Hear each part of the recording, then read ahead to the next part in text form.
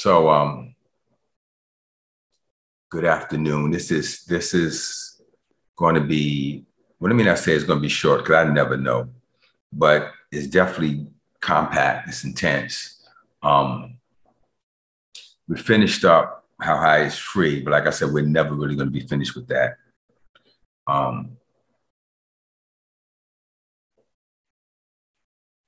but I want to say, listen to him. But I was like, no, I did that before. And I don't think that's a strong way to say what I want to say today. Um, I guess really who you listen to or whose report. I don't know what to call this yet. I just don't. I can just tell you it's about who are we swayed by? Like, are we going to listen to what we know God says, what we know his word says, or are we going to be intimidated by the enemy and what the enemy says? And maybe through the course of this, you guys can help me figure out the title. But for me, it's God's really beginning to show me, well, who are you going to listen to? What are you going to listen to? If I tell you something, or if my word tell you something, and then the enemy in life and situations tell you something else, who are you going to be swayed by? Whose report you going to believe? You know? And I thought about that as a title too. Whose report should you believe? Maybe we might land there, but let's just talk about this. I want you to go back with me where we left off in the last message in Matthew chapter 16, in Mark chapter 16. And I want to lay some foundations down again, and I want to go forward from there. So we understand from what we've studied, in How High is Free, the very last chapter, that Jesus had been resurrected. He appeared to Mary. She went, told the disciples, they didn't believe.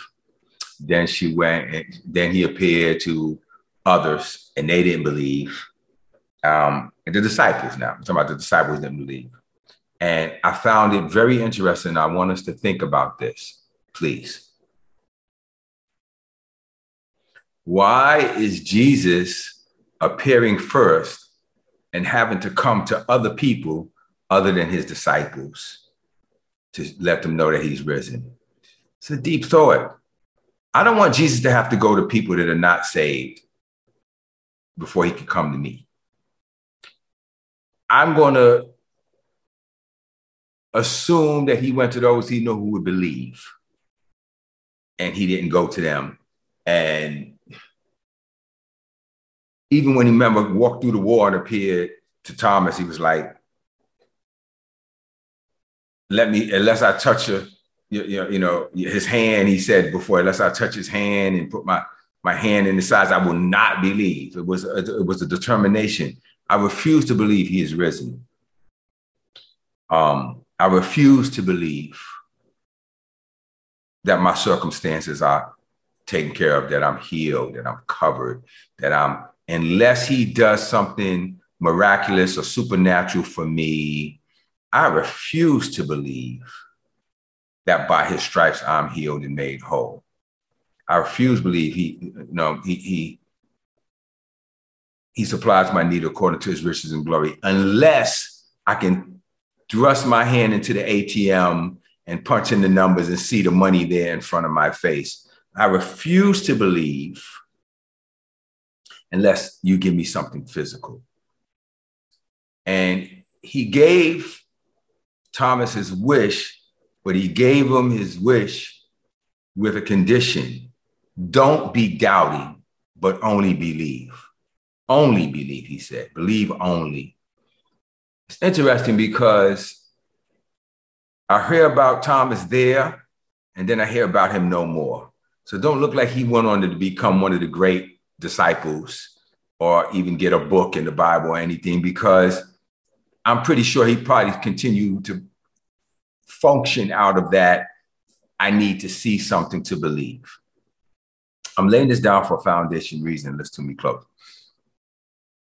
Jesus said at one point when they said, show us a sign and we'll believe that you're of God. He said, a wicked and adulterous generation seeks after a sign, and none will be given to them save that of the prophet Jonas, meaning you're going to wind up in the whale's belly for a couple of days. That's the only sign you're going to get. So I began to say to God, help me transition into that next level of only believing.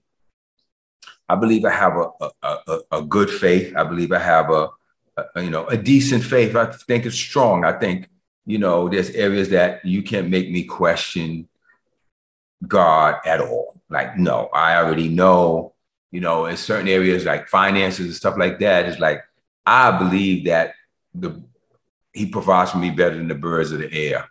And I don't expect to toil or spend to live or have an increase or have food or anything else. That's, I don't want to share this because I felt it was kind of like my own personal story, but I'll share it because it's family. I remember when I was poor. I remember when I was homeless. I remember when I could believe God to heal me, but I couldn't believe God to meet the needs and to provide for my family. And as a man, you got a wife and you got 3 kids. That's a very painful thing. And you feel like a failure. You can't provide for your family. It's a hard road. And people around you will confirm it, that you're a failure. And I remember going before God and I was trying to be holy and I was trying to be right. And I was trying, if I could just fix this, if I could just do that right, if I could just check my life for every morsel of sin that I could straighten out so that things would flow for me. Man, it must be some sin in my life that I'm not aware of, and all this stuff. And Daddy spoke to me one day and he said, you're going on a spiritual witch hunt. You're sorting out and searching out sin in you when that should never be your focus. You should be looking to my goodness and my mercy and my grace. You should not be digging around in your life trying to find out what's wrong with you. As I said in last week's message, as I ended, the thing that you focus on is the thing that you drift toward. So if you're focusing on your sin, then you're going into it. If you focus on your shortcoming, you focus on your lack, you focus on your fear, you focus on anything, that's the thing you're going to get more of because you're going to draw unto you what you set your eyes upon, what you set your heart upon. Setting your heart upon not being wrong is still setting your heart on wrong, and it's going to make you pursue more wrong. That's what Romans chapter 7 thing. The thing I don't want to do, that's the thing that I do. See, the thing you put your focus on is the thing that you're going to absorb, and you're going to take more of it in. As you behold it, you become it. So God began to say to me, focus on my goodness, focus on my grace, focus on my love. And I was like, okay, I'm trying to do all that, but I'm broke. I can't pay my bills. I feel ashamed. I don't know what to do. And I went back and forth with it. And one day I got the heart to say this prayer. I said, God, I know about holiness. I know about purity. I know about all these other things. But right now, I need some money. And can we just get that right? And I can do the rest of it if I'm not worried about paying bills and how I'm going to eat, how I'm going to provide for my. This is the most important thing to me. God, maybe it's not the most important thing to you, but it's the most important thing to me right now. Is that okay? And I remember saying that to God alone because I knew that if I had said it to my pastor or anybody else, they would have told me I was out of line, I was out of balance and all this kind of stuff. So I said, me and God, it's just going to have to be a me and you thing. This is going to be one of those, I think it's Romans 8 or 7. Romans, if your meat offends your brother, don't eat it before them, but just do it alone type thing. I'm trying to, is that 14? Whatever it is. I'm sure you'll put it in the comments. But this became one of those, well, I don't even want to offend my brother or get him in it, that I'm saying to God right now, show me the money. I don't want to talk about anything else right now. Help me here. And God said to me, deal. He said it to me, deal. And I said, I'm just going to look up scriptures right now for finances and prosperity. And I'm not trying to even be super rich, God. I just want to pay my bills. I just want to be able to take care of my family like a man's supposed to do. It wasn't even me on my face about wealth, but I began looking up those scriptures on wealth and prosperity and God providing. And as I began to study the Proverbs, every one of them said, seek wisdom. As you seek wisdom, it'll come with length of days in one hand, wealth and honor in the other. Oh, so then I need wisdom. Then I found out Solomon sought wisdom and it made him the richest man. Okay, then let me seek. Okay, it is 14. Okay, Romans 14:21. Thank you, Celine. And so here we have it. I began to seek God for provision. And in provision, it led me to seeking wisdom. And in wisdom, it said to, but length of days comes in one hand, which is health, and wealth and honor in the other. So then health came with it. And then it just became more about the wisdom of God. And the wisdom of God said Jesus Christ is the wisdom of God and the power of God. See, so seeking wealth led me to seeking wisdom, led me to seeking Jesus. It came back around to provision is in him. If you want to seek wisdom, Jesus is the wisdom of God and the power of God. Well, if he's the wisdom, I need the wisdom, and the power is the move of God, and he's the power, then I need to just focus on him. So I stopped seeking the wealth, and I stopped seeking the health, and I stopped seeking the other stuff, and I just got focused in that area still. My mind was still, I need to pay bills in that area. And after a time, something clicked in my spirit, and I said, we'll never lack again. We'll never lack again. And I said it to Angela. I said, we will never be in this place again. We will never lack again. And I spoke that, and that was like, almost 30 years ago? Like 30 years ago now, and have not lacked a dime. And you look up here right now, and there's only like 6 of us up here, and still the church, I wasn't in the past. I didn't look at the church's account. I looked at the church's account. The church is doing phenomenal. Just never lack anything. We just don't. In my personal finances, in my businesses, I'm seeing that as long as all my people are on one accord with me, that everything click, click, click, click, click. I see it. And one accord with me doesn't mean you have to agree with me on everything. It means that you have to agree with me on the things of God that I say. That you don't have to agree with me on personal stuff, but you got to agree with me on that, because that's the truth that I've learned to work. And it works for me, and it works for you, and it works for all of us. And the people of God said, it works. And it works easy. It really does. He said, take my yoke upon you and learn me, for my yoke is easy. So God's plan for us, behold the birds of the air. So what do you believe? I know I gave you a long start-off speech, but what do we believe? And that's what God began to deal with me about. What are you going to believe? Whose report? Like, are you going to believe the report of the world? Are you going to believe the report of the enemy? Are you going to believe the report on the news? Are you going to believe this? And then he said, more important, are you going to believe yourself over me? See, what the world says and what people say and all that, and this person speaking this and they speaking negative and they speaking evil, and this is but none of that matters if you don't buy it. None of that matters if you don't receive it. You identify with the fears that you identify with.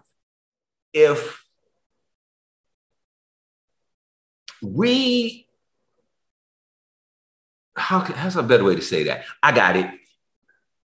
The things that you see and hear on the news and people speak over you and the words that are said about you and everything else only affect you when you identify to it as truth. You understand what I'm saying? Nobody can say anything about me. If somebody came to me and said, I heard you was gay, I'm not going to lose my ish over that. It's like,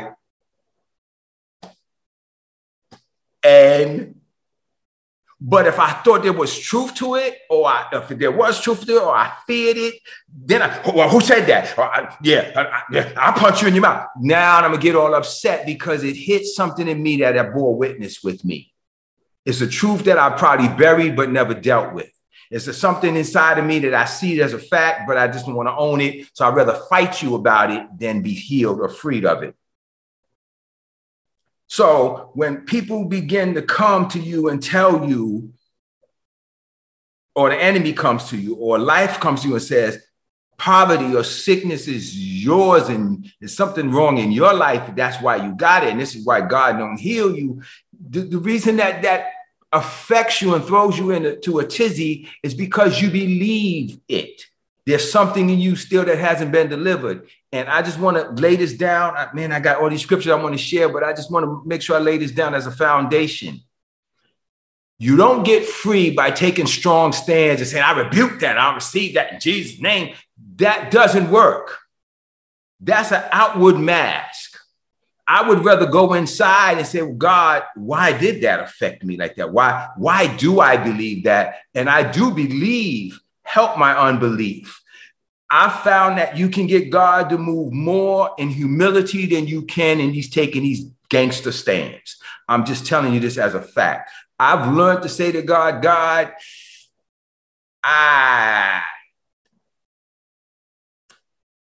please bless me according to your word. Not, well, I'm standing on it because your word says you should provide all my needs. And I'm saying that my needs are met in the name of Jesus. You can do that. I don't. I say, God, your word says you'll provide all my needs according to your riches and glory. And I'm not seeing the manifestation of that, but I sure want to. So if you would be so kind, allow me the grace to walk into this and receive this. Am I speaking to somebody right now? It's just something about it. How would you like your kids? How would you like for your kids to come to you and say, well, you my parent and you're supposed to feed me and then you're supposed to provide for me. And so I expect you to have my food in your name when I come home. You'd be like, yeah, you might not eat. Because even though you were planning to do that anyway, that's not a way to motivate somebody. And who better to be humble and loving toward but the almighty living God? To come before God and say, God, I know your word says all my needs are met. I know your word says I'm delivered from fear. I know your word says all this stuff. But I'm coming to you as your child saying, if you would be so kind, help a brother out. I thank you for your mercy and grace.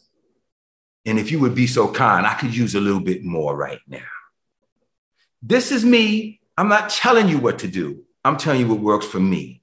I don't go before God with that sense of, my God, okay. With that sense of entitlement.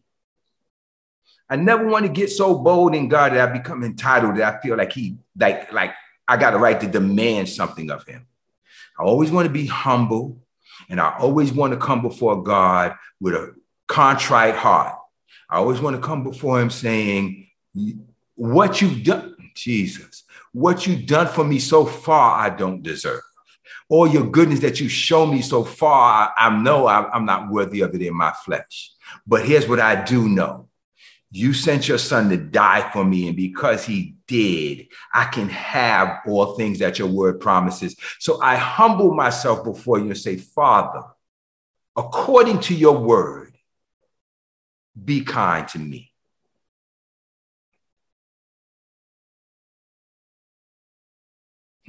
I just want to let that marinate a few seconds.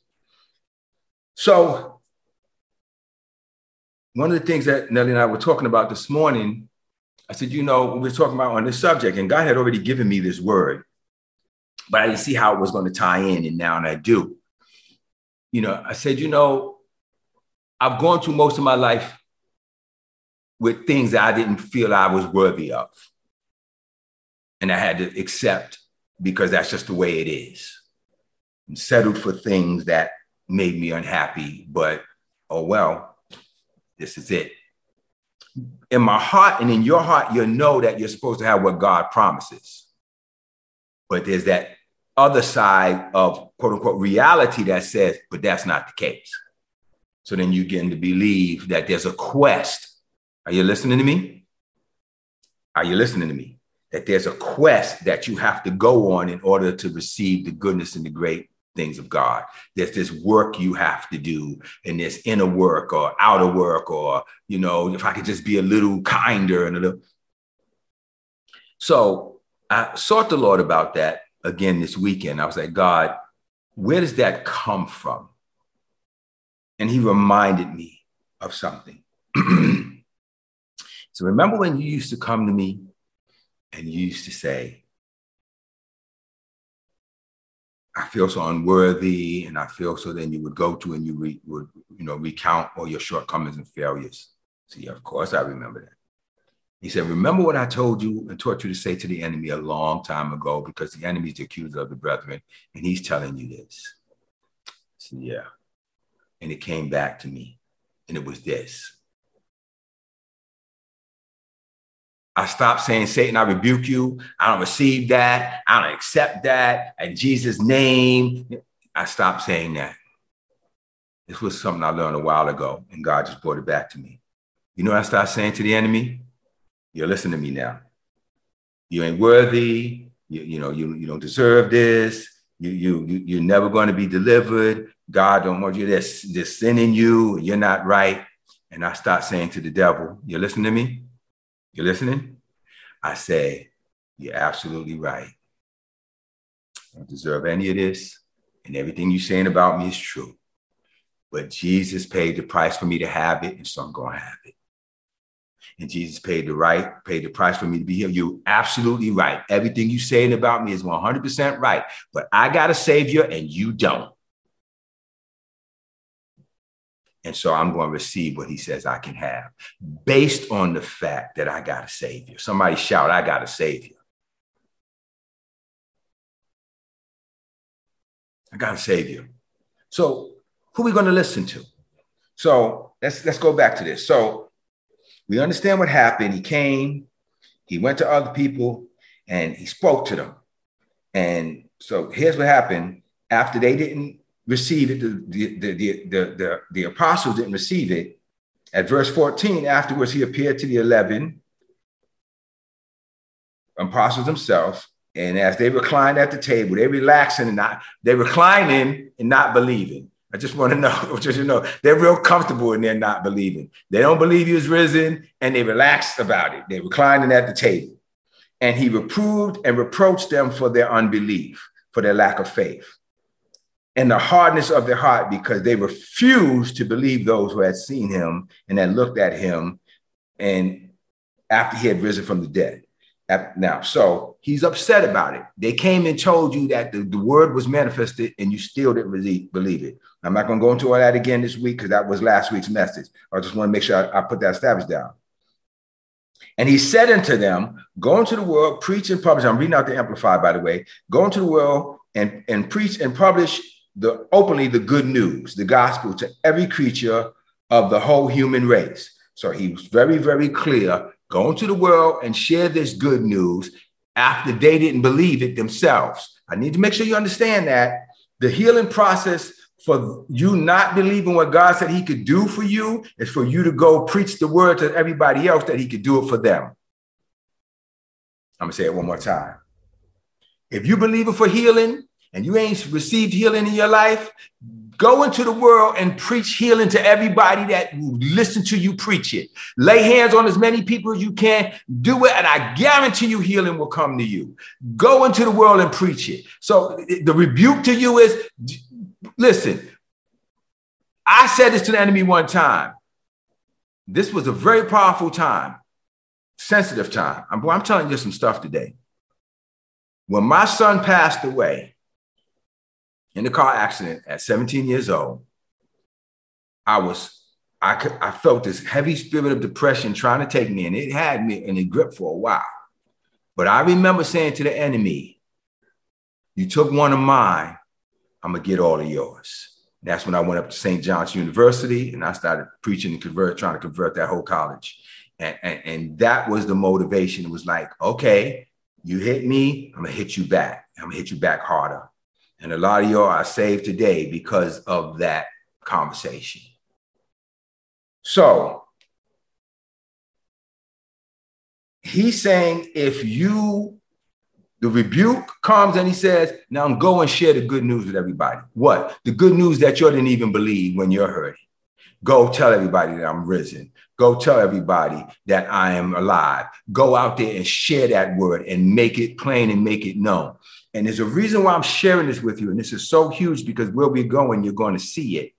He now rebuked them, and his charge to them was to go out there and share this good news that they didn't even believe. Are you listening to me? Sitting at the table, reclining, getting back into mediocrity, not believing. He said, now go out there and tell everybody else what you didn't believe. Listen to me close now. Let's finish this up. He who believes and adheres and trusts to and relies on the gospel, which is being set forth as good news, and is baptized will be saved. But he who does not believe, who does not hear, rely to, and trust on the gospel, and on whom it is set, will be condemned. Now, we got that. This is the point. Here we come. And these are testing signs will accompany those who believe. In my name, they will drive out demons. They will speak new languages. They will pick up serpents. And even if they drink any deadly thing, it will not hurt them. They will lay hands on the sick and they will get well. They will get well. You will lay hands on the sick. So go out and do it. But I did it. It didn't work. Keep doing it. Just keep doing it. Just go out there. Keep doing it. Do it. Do it. Do it. Do it. Do it. Do it. Do it. Just keep doing it. All right. Do you hear what I said? Keep doing it. But I pray for them. Pray for somebody else because he made a very clear distinction. And those who believe will be saved, and those who believe not will be condemned. So your job is to preach it and to go ahead and lay their hands and do the stuff. And whether they believe or not believe is not your business, not your issues, not your concern. Your job is to do it. A lot of you don't lay hands on people and stuff. You don't do that anymore, and you don't minister like you used to because not enough people responded. So you decided not to go forward and continue to do what God told you to do in his word because you're looking for outcome-based behavior. You're trying to judge the move of God based on the things you see in front of your face. He didn't tell you to look at the signs. He told you just to do the word. Go out there and preach the gospel to every living creature. Some will receive, some will not. Those who receive will be saved. Those who believe not will be condemned. God said this to me a long time ago when I first got saved, and I was really going all out trying to preach to everybody. But salesmen called me. I was trying to lead them to Christ. Everybody who stood in front of me, I just went on this tangent. Come on, say the prayer with me. Come on. I was trying to rack up numbers. You know what I'm saying? I was trying to get points. I thought I was like network marketing for God. I was just trying to get me a downline, as many people in as I could get. I was doing it and people would just stop calling me. People didn't want to talk to me.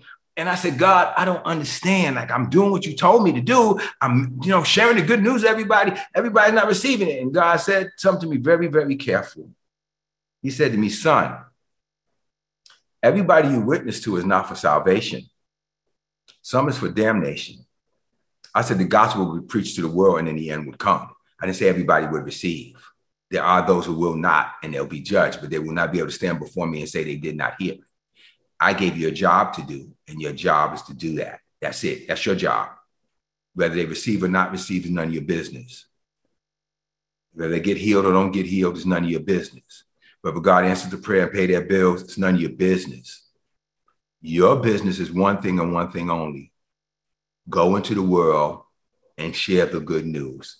Preach the gospel. And I say preach it less with your mouth than anything else, with my lifestyle, and then my mouth too. But my mouth is included with people should be able to see it on me and go, I want what you have, or I want to know more about what you know. But either way, we are called to go and preach the gospel. We good with that? And so he said, you drive out serpents, scorpions, and if they drink anything, it will not hurt them. And they would lay hands on the sick and they would get well. So then the Lord afterward, as he spoken to them, was taken up into the heavens. He sat down at the right hand of God. Why? To carry out the work, to give you the power and the anointing, do what he called you to do, the hand of power. He sat down at the right hand of the Father. And the Lord kept working with them and confirming the message by attesting signs and miracles that closely accompanied. So now we understand he came, stay with me. They didn't believe. He showed up to them personally. He rebuked his own and told them, you got a job. What's your job? Get out there and share what you know. You hearing me? Don't try to preach what I preach. Don't try to sound as eloquent as T.D. Jakes. Come on now. Don't try to get up there and try to hum and haw with them. Just get up there and share what you know. Are you listening to me? Share what you know. Are you listening to me? Share what you know. That's it. That's all you're responsible for. If you're taking notes, write that down. Share what you know, not what you heard, not what somebody told you, not even what I preached. What your experience is. That's what they want to know. They want to know how God has worked for you and moved for you. And like I said, some of them will receive, some of them will not. That's not your responsibility. Your responsibility is just to share the truth with them. Got it? With that said, I want you to go with me to Acts chapter 4. This is going to be a good place.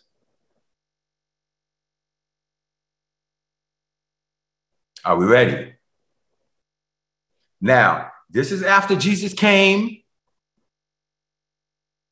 showed himself to a few people, because we look at them as different books, but it's a story.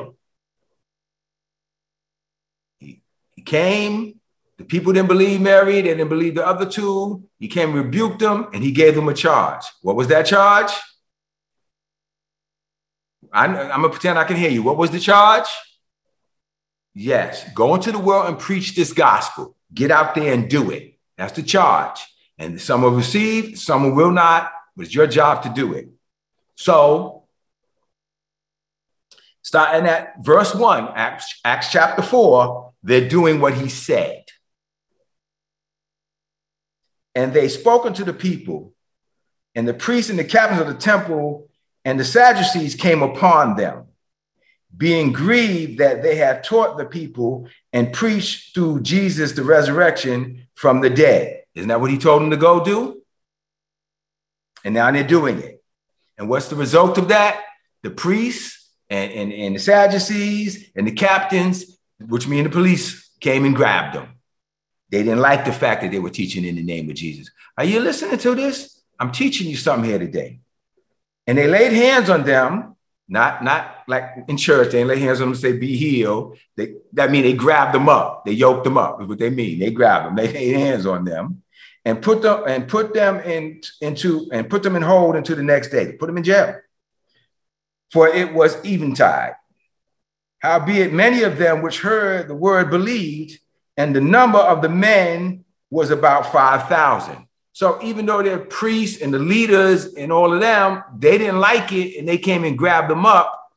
They did what they were told to do. And as a result, 5,000 got saved. Are you with me on this? Are you paying attention to this? Are you paying close attention there? I'm teaching you something here right now. And it came to pass on the morrow or the next day, the rulers and the elders and the scribes and Ananias the priest, and I think it's Sapias, and John and Alexander and many of them of the kindred of the high priest were gathered together at Jerusalem. So they're having a little celebration. They got a whole bunch of the leaders there now. They already grabbed these men up. And when they had set them in the midst of them, they asked, by whose power, by what name have you done this? Now, I need you to understand this. Listen to me close.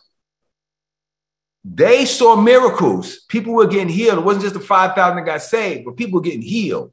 And they're saying, who gave you the right to go out there and do what you're doing? They're upset that people was getting healed and delivered. So don't think just because you go and get people healed and delivered, everybody going to jump up and clap for you. People going to jump up. Who you think you are? You casting out them demons by Satan himself. I see that there's whole websites dedicated to mocking preachers and calling them false prophets, just because they don't believe in healing and miracles. And these guys are fake because they're teaching you that God wants you well and healed. And they got a problem with it. And there's whole things against it. The whole secular media is against it. So he asked him, by what power or by what name? Who gave you the right to do this? Peter, filled with the Holy Ghost, said unto them, ye rulers and you people and you elders of Israel. I want you to know that this is Peter saying this. Mr. Deny you 3 times. I'm bringing this up for a reason. I'm going to bring this up for a reason. Once again, the one who seemed to make the biggest fall, Mary the prostitute, Jesus came back to her first. Peter, the denier, stands up now under this power. He's one of the people that was at the table reclining saying, we don't believe, by the way. Peter now, you rulers, you elders of Israel, if we this day be examined of what good deed is done to the impotent man, by what means he is made whole, be it known unto you and to all the people of Israel that is the name of Jesus Christ of Nazareth, whom you crucified, who you killed. It's his name that we're doing this. He made it very clear. Whom ye crucified, whom God raised from the dead, even by him doeth this man stand before you and is whole. Now, this is powerful. This is doubting Peter. This is Peter denying Jesus. Peter, he's now standing there. No, I'm going to make sure you get this. Why did he deny Jesus? Because he saw them putting him to death, and he was afraid of the repercussions of these very people who have him right now in their midst and got him in the middle of them, pointing at him. You got to understand, there's people being thrown to the lions, everything. He's there. Who gave you the right to do this? And this same one who denied Jesus because he didn't want to acknowledge him is saying, it's by the name of Jesus, who you crucified, who is risen from the dead. Now he's speaking boldly. Something that happened. Peter's been changed. Oh my God. I need you to catch these things, not just read these stories. These things are so important. This is the stone which was set at north and of you builders, which has become the head of the corner. So he's now throwing scripture at him. He's saying the scripture that you're standing on, that the stone that the builders rejected has become the chief cornerstone. Yeah, that's him. He's the chief corner. So he's going even deeper. He's not only saying he's alive, he's resurrected. He's saying, and he's the one who was prophesied of the Bible of old as the chief cornerstone that you'll reject, that the whole kingdom will be built on. This is a boldness right now. Something is happening in this man right now. This man is willing to take his life at risk to stand by what he believes right now. I hope your saints are grabbing what I'm saying to you. This man has made a decision. Okay, you know what? I could keep running, but I've tried to stand back and face you guys. I ran from you before, and I'm getting a second chance. And in this second chance, I'm redeeming the time, and I'm going to tell you what the truth is. And I'm going to say it whether you like it or not, because somebody say amen to that. Again, it said, whose report you going to believe? You know, Jesus told them to go in the world, preach the gospel. They're doing it. And then he goes on to say in verse 12, neither is there salvation in any other, for there is none other than the name under heaven given amongst men, whereby you must be saved. Ooh, come on, Peter. Now, when they saw Peter's boldness and John, and they perceived that they were unlearned and ignorant men, they marveled, and they took knowledge of them, and that they had been with Jesus. And beholding the man which was healed standing with them, they could say nothing. Now, I want you to... Another point being made. Are you listening? So they acknowledged that for them to talk like this and be throwing scriptures up at us like this and the chief cornerstone and all that, these men ain't learned, man. They're not saying they ain't been to school. They're saying you're not trained in the Torah. You don't know the Pentateuch. You're not scholars of the Bible, of the scrolls and the teachings. How are you standing here teaching us what the word says and putting context to it? And you guys, we know you ain't, weren't trained in the synagogue. We know that you weren't raised. None of us assigned you the role of a scholar. Like, how is it that you're standing here giving us not only what you believe, but biblical context? What's the point?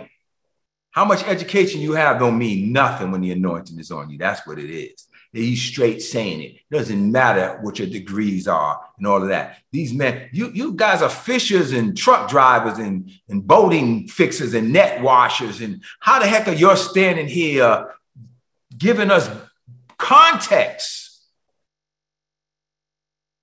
Let's roll back the clock a little bit. Because Jesus said, go and preach this good news. And these signs will follow those who do it and believe. And he went forward with them and it did it, and the signs follow. This is part of the signs follow, not just healings and miracles. They're now speaking stuff and revealing deep mysteries that was not revealed to these scribes and these Pharisees and Sadducees. And they are now sitting there listening to these men and then looking at them and seeing the guy standing right there with him, like, I'm here, standing up, ta-da, you know what he said. And they could say nothing. But it gets deeper.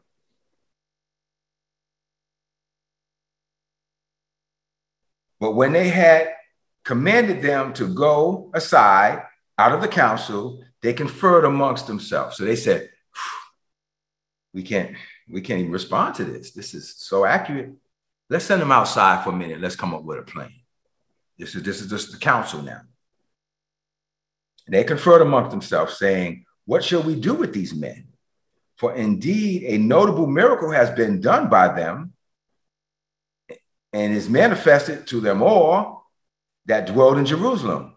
And we cannot deny it. Are you reading this? There's been a powerful miracle and we can't even deny it. But that it spread no further amongst the people, let us straightly threaten them that they speak henceforth to no man in this name, in the name of Jesus. Don't do it anymore. We see what it is. We see it's God. It's very clear to all of us that there's a mighty move. What are we going to do about it? Well, let's just threaten them and tell them they can't do it anymore. Sound familiar? Sound like the world you living in and your job and your everywhere else? Let's just threaten them.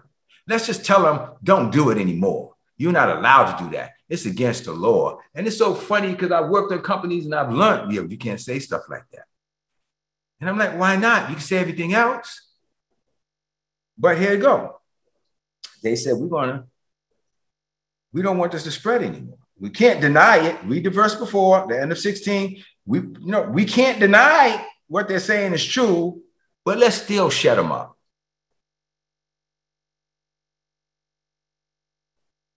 18, and they called them and commanded them not to speak at all nor teach in the name of Jesus. But Peter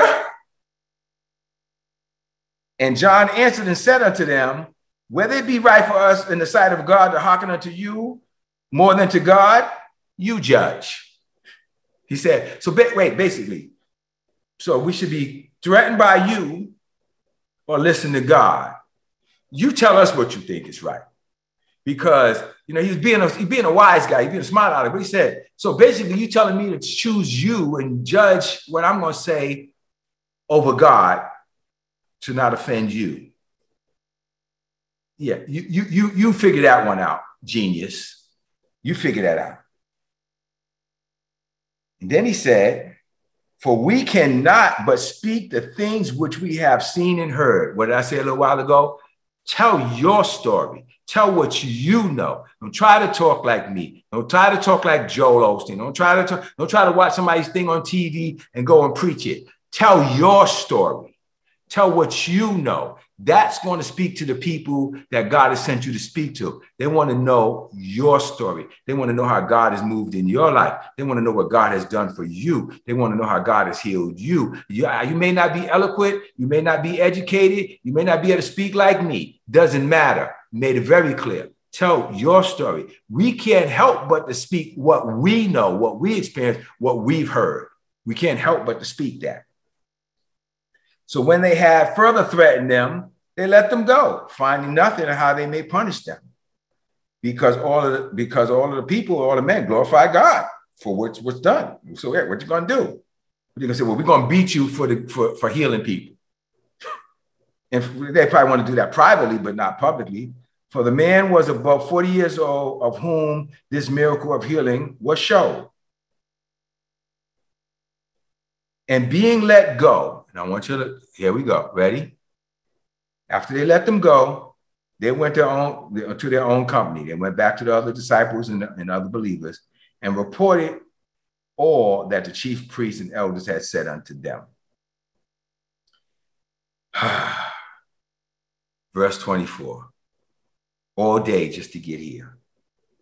And when they heard that, they lifted up their voices to God in one accord and said, Lord, thou art God, which has made heaven and earth and the sea and all that is in them, by whom the mouth of thy servant David has said, why did the heathen rage and the people imagine vain things? The kings of the earth stood up and the rulers gathered together against the Lord and against his Christ, for a truth against thy holy child, Jesus, whom thou hast anointed. Both Herod and Pontius Pilate with the Gentiles and all of the people of Israel have gathered together for to do whatsoever their hands and their counsel determined before to be done. Now here's what I want you to grab. Ready? And then they say this thing right here. And now, Lord, behold their threatenings. Listen to what they're saying to us. And grant your servants that with all boldness they may speak your word. What did they pray for? No, God, make them accept us.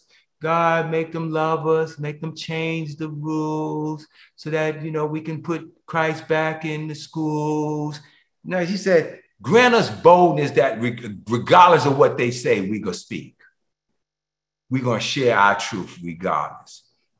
Grant us boldness. Are you listening to this? That we may speak your word. And by stretching forth thine hand to heal, and with signs and wonders may be done in the name of your holy child. And when they had prayed, the place was shaken, where they were assembled together. And they were all filled with the Holy Ghost and spake the word of God with boldness.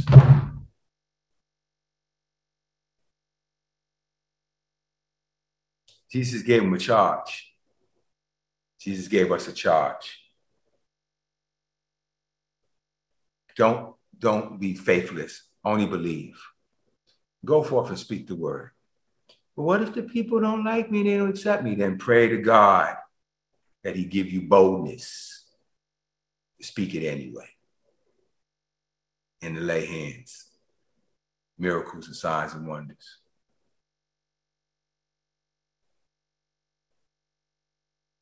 We don't have that anymore in the church. It's different. Christians lay hands on Christians. Believers on believers. We lay hands on each other. We're reclining at the table. I'm not telling you what to do. I'm not telling you how to do it. That's between you and God. There's clearly a charge here.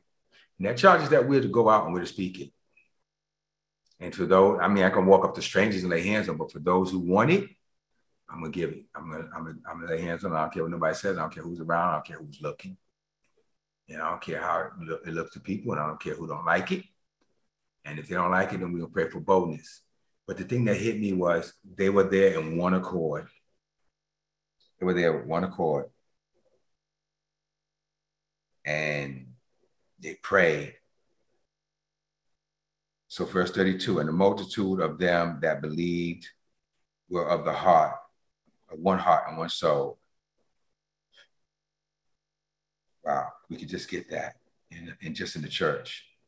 Neither of them had aught of the things which he possessed was his own, but they all had all things in common. And with great power, God gave the apostles witness of the resurrection of the Lord Jesus Christ. For the grace was upon them all. So God's grace poured upon me and you is when he gives us a charge. We go out and we do what we know to do. And even if they come against us, like I said in Mark 16, those who believe will be saved, those will not be damned. So it's very clear there'll be some who believe and there'll be some who don't. It's very clear. But go preach it anyway.